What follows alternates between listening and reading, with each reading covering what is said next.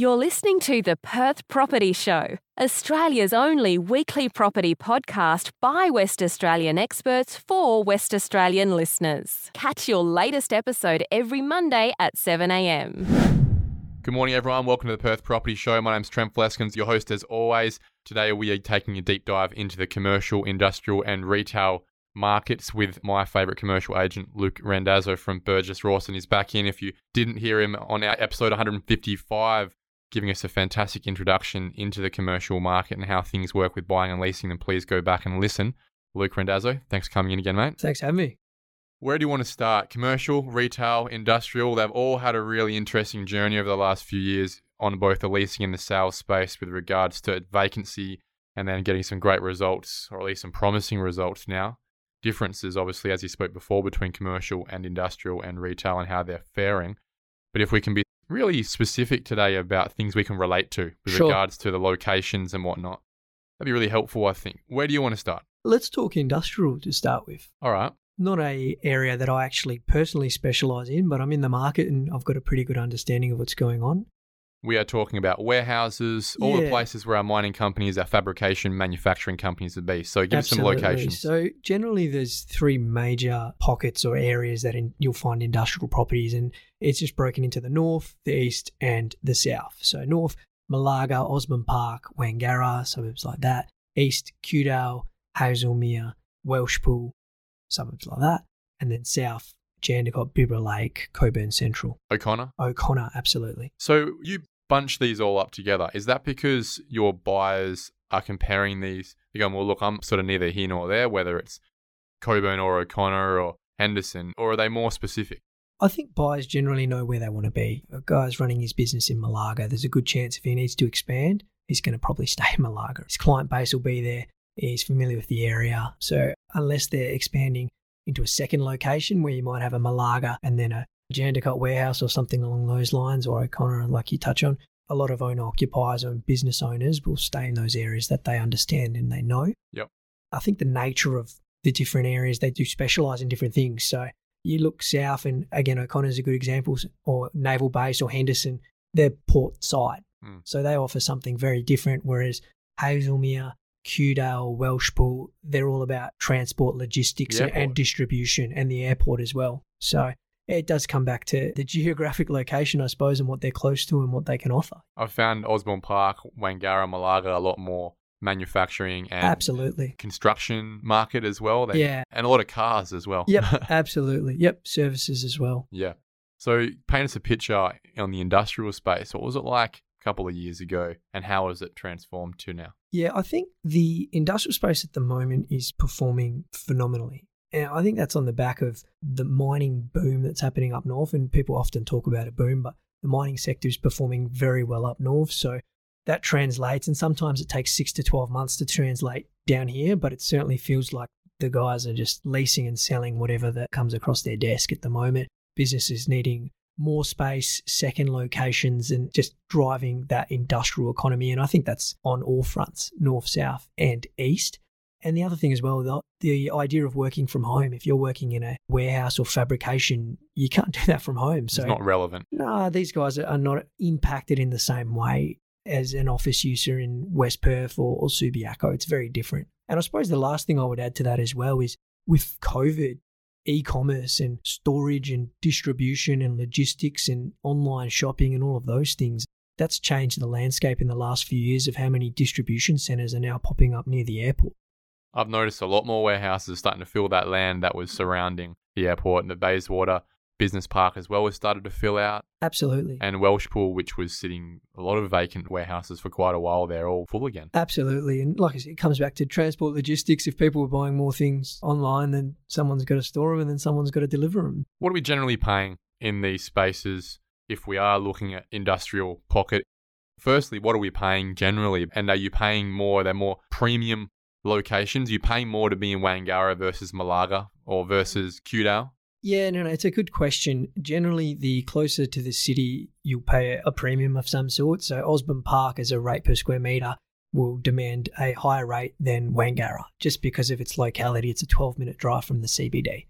And again, it comes down then to what those areas actually specialise in. So Welshpool, Kewdale, Hazelmere, big bulk transport logistics, so there might be a greater requirement for hard stand opposed to everything being under a roof. So it's more land-based versus warehouse-based. Yeah, and they still, rest assured, they still need warehousing, but it does differ on the locality from, I would say, the CBD, and then also the access. Is it easy access to those main thoroughfares in Tongan Highway, Roe Highway, the freeway as well, so that these guys can distribute and deliver what they're fabricating or what they're working on as a business.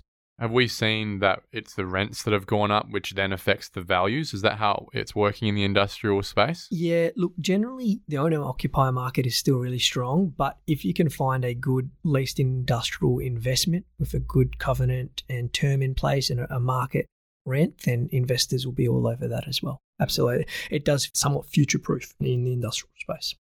Let's move on to the retail space. Sure. Now, when we think about retail, we're not just thinking about the Galleria or Karen Up or things like that. It's all the shop fronts that run along all the cafe strips and in the CBD and everything, right? Absolutely, yeah. I think Karen Up's a good example. I went and visited the new shopping centre with my partner on the weekend, and I think we spent 15 minutes trying to get a parking spot. That's crazy. Yeah, and it was like the retail shopping centre, if you build it, they will come, because it was just mania. But the other side of retail is strip shops, and a good examples of that is Oxford Street in Leederville, Rockaby Road in Subiaco, even to an extent Scarborough Beach Road in Mount Hawthorn, Angove Street in North Perth. Albany Highway in Vic Albany Park. Highway, Vic Park, absolutely. So Beaufort Street, Mount Lawley, and I'm seeing a real surgence in Beaufort Street, Inglewood. There's certainly some interest and a bit of demand around there now as well. It's interesting to see how over the last 5 to 6 years, those cafe strips especially have fared, or not fared, really. You think about Leederville, it's generally doing okay. Beaufort Street got smashed. Rockaby Road smashed. And that's obviously also with the Subiaco Oval, with the stadium having moved in that time as well. But then a place like Albany Highway and Vic Park seems to have just chuffed along quite nicely. Isn't it strange how... And Scarborough Beach Road, Mount Hawthorn's the same. That's thriving. I find it's almost like each strip kind of has a go, and then rents do get quite hot. And I feel that's what happened in Beaufort Street, Mount Lawley. You'd probably think 10 years ago, maybe 15 years ago, where that was pumping.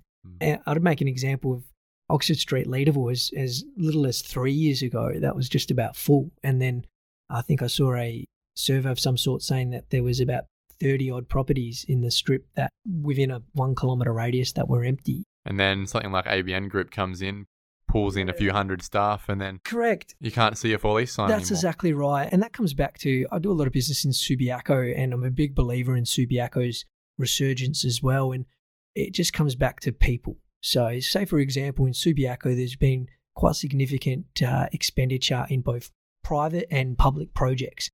And that just brings people back to the area. Or apartment buildings, right? Yeah, so you look at the Blackburn building, I think it's 186 odd apartments, and then up the Paris end of Rockaby Road, there's another 40 or 50 apartments being built right now, 37 by the Celsius guys at the old Barrow Day funeral home, and then another 10 across the road, and there'll be more projects than that. And then Bob Hawke College, every year they add circa 270 odd students, and then Princess Margaret Hospital in the next 10 years, we might see something happen there. So what do those projects do? They just bring people back. There's parents dropping kids off. Consumers. Consumers, absolutely. So if you've got 186 apartments, just talking about Blackburn alone, then those people need amenity. That's a lot of coffee. It's a lot of coffee, a lot of groceries, a lot of boutique fashion shopping, and that's where you just hope that then the strip then experiences less vacancy, higher rents, and gets back to some form of normality, and then it passes on to Hay Street and surrounding areas. My understanding of why places like Beaufort Street have really struggled in the last few years, there's a theme of very greedy landowners who are looking to retain very high rent amounts. We heard this even before COVID, and were not prepared to drop the rent per square metre, which would affect the value, as we've spoken about before, of their asset, because it then changes the value with regards to the yield. And then you've got these retail operators who can't afford it, and then they have to leave, and then it just stays empty. Rather than dropping the rents, it just stays empty for years. Yeah, look, I'm not sure I'd use the term greedy. I think it's probably more a matter of conditioning. It's about landlords understand, because there's a lot of landlords in those areas who've had buildings, and there might be generational buildings that are passed within families. A lot of them are, aren't they? Absolutely. And it's just about understanding and conditioning, because if they were getting an incredible rent during a boom peak even if it was 15 or 16 years ago, if they're not being conditioned to understand your rent might be half now, it's very hard for a landlord just to accept that. So it's about explaining, conditioning, this is where the market's at. And if you do want to meet the market and you do want to keep a tenant who pays most of your outgoings. Yeah, this is the point, right? They're paying, at the very least, even if they're paying $1 a week in rent, they're also paying all of your outgoings. Yeah, and I think then it comes down to the individual landlord and what their situation is. Is the bank still involved, or is it often they're owned with no debt?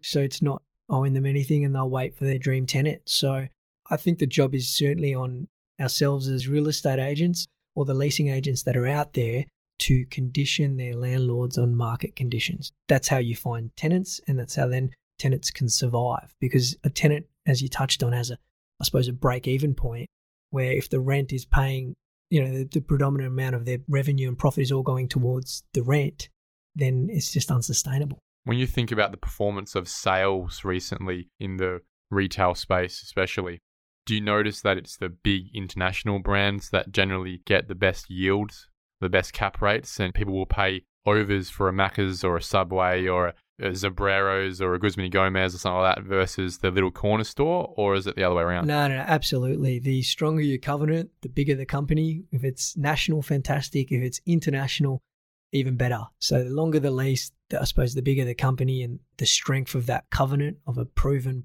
non-performer. Like you say, if you're buying a McDonald's or a Hungry Jack's or even a petrol station and you've got one of those leases that goes back to their parent company, then that makes the yield a lot sharper because it's a lot safer investment. So it just comes back to risk and reward. People are happy to have a premium to know that their property is tenanted by a secure blue chip tenant. So does that also, if we can segue into your favourite space, the commercial space? Sure. Does that work as well if your tenant is a BHP or a Rio versus a small engineering company? Yeah, absolutely. Same principle. So as an investor, industrial, retail, commercial, the more solid the covenant, the better the yield. And how's that commercial space going? Give me some real deep dive because this is your space. What is the last couple of years' story of what we've seen in terms of, if you think about comparables on sales figures, we're saying, well, geez, this would have sold for X amount and we've just seen them sell for this amount. Yeah, absolutely. I think probably 2016 up to the start of 2020 last year, it was quite a challenging market, whereas agents, it was just about finding buyers and trying to transact with what you had to work with. And the start of 2020 started to see some green shoots in that it just felt like the market was starting to turn. And then as we all know, February, March, we're all impacted with COVID. And what I found last year was that the buyers who had foresight and could see that COVID will be around for a while, but it will come and at some point go. But property generally is a longer term prospect or investment of some sort. They did really well last year. Buy low. Yeah, buy low. Buy where there's risk, perceived risk. Perceived risk, absolutely. And there certainly was last year because there was so much unknown. But those buyers have done very well. And then this year, I would say the last 6 months has been one of the most positive markets I've seen. Just in terms of general activity, and it's all driven on the back of low interest rates from my point of view and more confidence in the WA market. So when we're talking about office space, it's important to really think practically about, well, these things don't just get bought and sold because they have a good price tag on them. They get bought and sold because people actually want to operate offices in these locations. Absolutely. And they go down for the same reasons. When we think about the last boom you spoke about, places like West Perth that were just booming in the prime times of 2006, 7, 8, 9, and they've been absolutely gun-shy, empty for over a decade in a place like West Perth. And you think about, well, why is that? Well, it's because so many of those small mining companies, that's where they were, and that's where they currently are not. But then you think about other places, your Leaderville office space, your Subiaco office space, people are starting to move back into those areas, aren't they? Yeah, absolutely. And West Perth is experiencing somewhat of a resurgence. Again, those landlords that are then refurbishing those old buildings, attracting new tenants, offering incentives of some sort, they're being rewarded. That's fantastic. No one wants an empty building. We don't want empty buildings next door to the CBD, let alone the CBD themselves. But in terms of that next kind of layer out, Leadervilles and Nedlands and Subiacos, there's definitely an attraction there. And it comes back to even that principle of working from home, that suburbia, neighbourhood, that idea that some people don't necessarily have to be operating an office on St. George's Terrace to make it happen. Is that a reflection of people coming to terms with the fact that I don't need to be on the terrace to be deemed a serious business anymore? We can be more suburban based and still be a first-class business? Oh, absolutely. If a business has got a shop front, even if it's an office or whatever it is, that's a step in the right direction already, because a lot of businesses now are predominantly working from home. So if you've got a shop front, it's still a professional address, even if it is Netherlands or Claremont or something like that. Yeah, absolutely. We're open for business. So I think it didn't used to be like that. I think you had to legitimise yourself. You had to be in West Perth. Yep.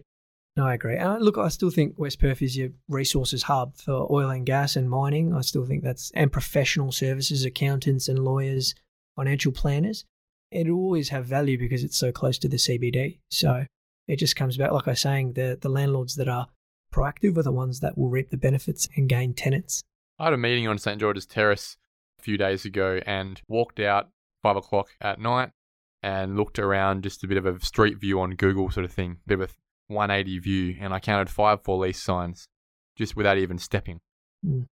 What's the future of the office space on the terrace, especially when we hear so many negative things about the CBD itself in just terms of its more broader fundamentals? How is that affecting how the CBD office space has a future? Yeah, look, I empathise with the retailers. Because they get affected by the office market. Again, it just comes back to more coffees or less coffees, that kind of thing, and lunches and things like that. And again, the phenomenon of working from home is a real thing.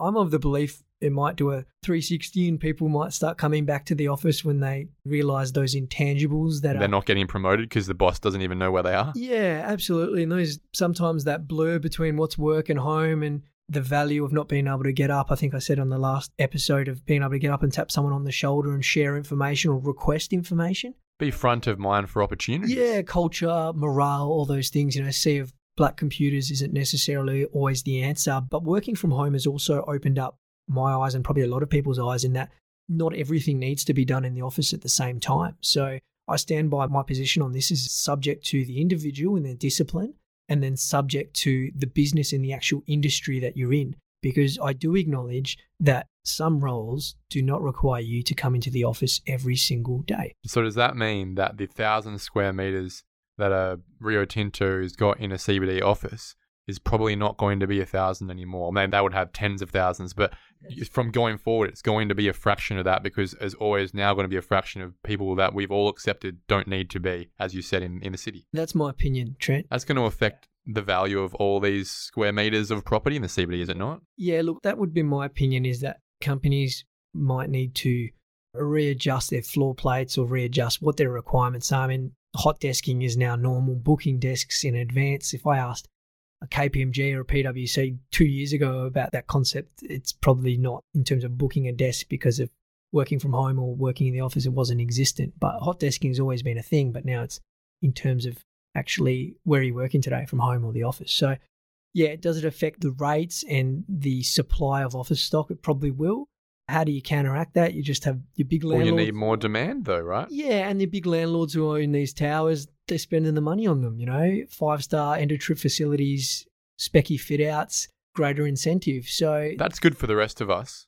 But at the end of the day, if we've got more supply coming onto the market as a constant than ever before because of the shift in culture, and we don't have demand backing that up, that's extra 20 to 30%. Just where's it coming from? If it's not coming from anywhere, then it's going to be a case of building owners cannibalizing its own tenants, right? And still having a whole bunch of B-grade offices that are falling away.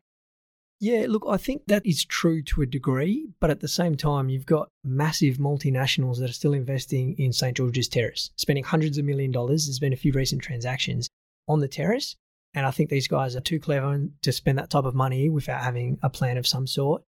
And I still stand by the idea that the CBD is still the CBD, and there's going to be plenty of businesses who need to be and want to be in the CBD.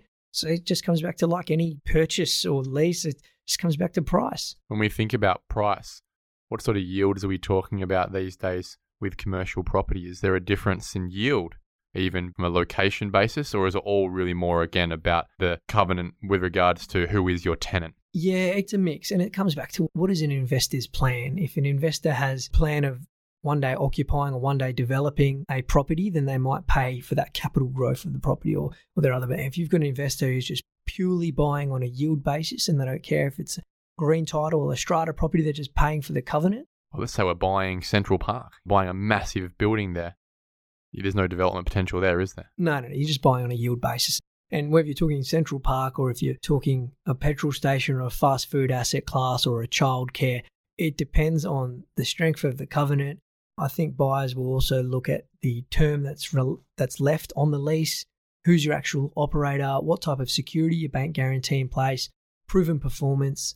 I suppose the other thing, it depends on the asset class in terms of what's your occupancy. If you're a childcare, it's fast food and you drive past, is it busy when it's supposed to be busy? Is it not busy?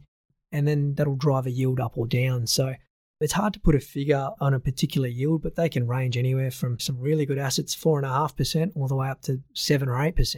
That's crazy because when you think about over time, I think most of us would generally agree that if someone ever referred just at a barbecue, what's a cap rate for a commercial property? The number 7 used to always come up a lot for me. 7% used to be what you demand as a cap rate, what the yield should be. We've spoken in that episode 155 about how that is made up for everyone listening if you don't understand that.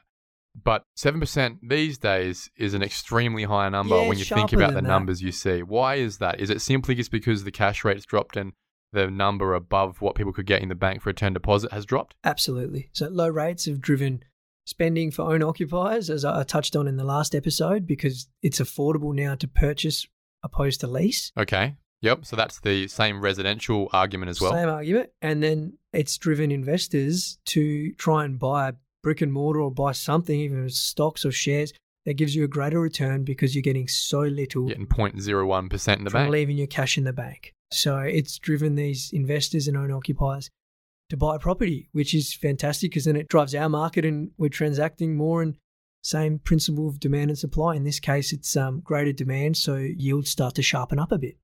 Last question before we finish it off. Can you explain to me why it seems to be the case that we can expect buyers from the East Coast, whether it's in property in the East Coast or not, but generally seems to be property in the East Coast as well, to be paying a much lower cap rate? Let's say we see 4s from people from Sydney, whereas people from Perth seem reticent to go below 5.5. Yeah, look, it's a number of things in terms of your median house price over in Sydney is nearly $1 million. There's a lot more population and people over in Sydney, so you're competing with a greater pool of buyers.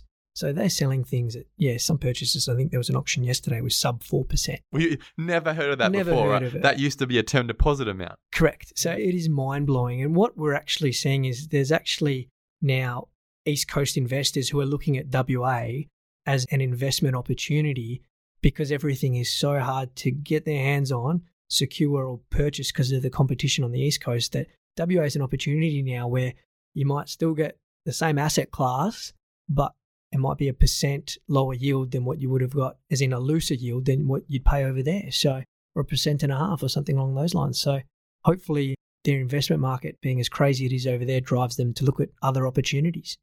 And I think that's really important for us to leave it on today is if you are looking at selling commercial property, your buyer doesn't have to be a West Australian. Absolutely. Yep. Doesn't even have to be an Australian. That's true. Yeah. You get inquiry from all over the world, in particular, China and Indonesia and parts of Asia. There's people that are definitely looking for opportunity. So, as you say, there's a big pool of buyers out there, and WA is a safe haven at the moment and quite an attractive place to live and invest in. Luke Randazzo, Burgess Rawson, really appreciate you coming in again. Give us a bit more of a deep dive onto how those retail, commercial and industrial markets are going in Western Australia. We'll get you in a few months. Give us another update. Absolutely. Thanks for having me, guys. See you later. Thank you for listening to another episode of the Perth Property Show. If you've only just joined the conversation, you can catch up by heading over to our website, perthpropertyshow.com.au, subscribing to the podcast, or joining our Facebook page. Don't forget to tune in next Monday at 7 a.m. for more expert insights, local analysis, and suburb spotlights. Happy hunting!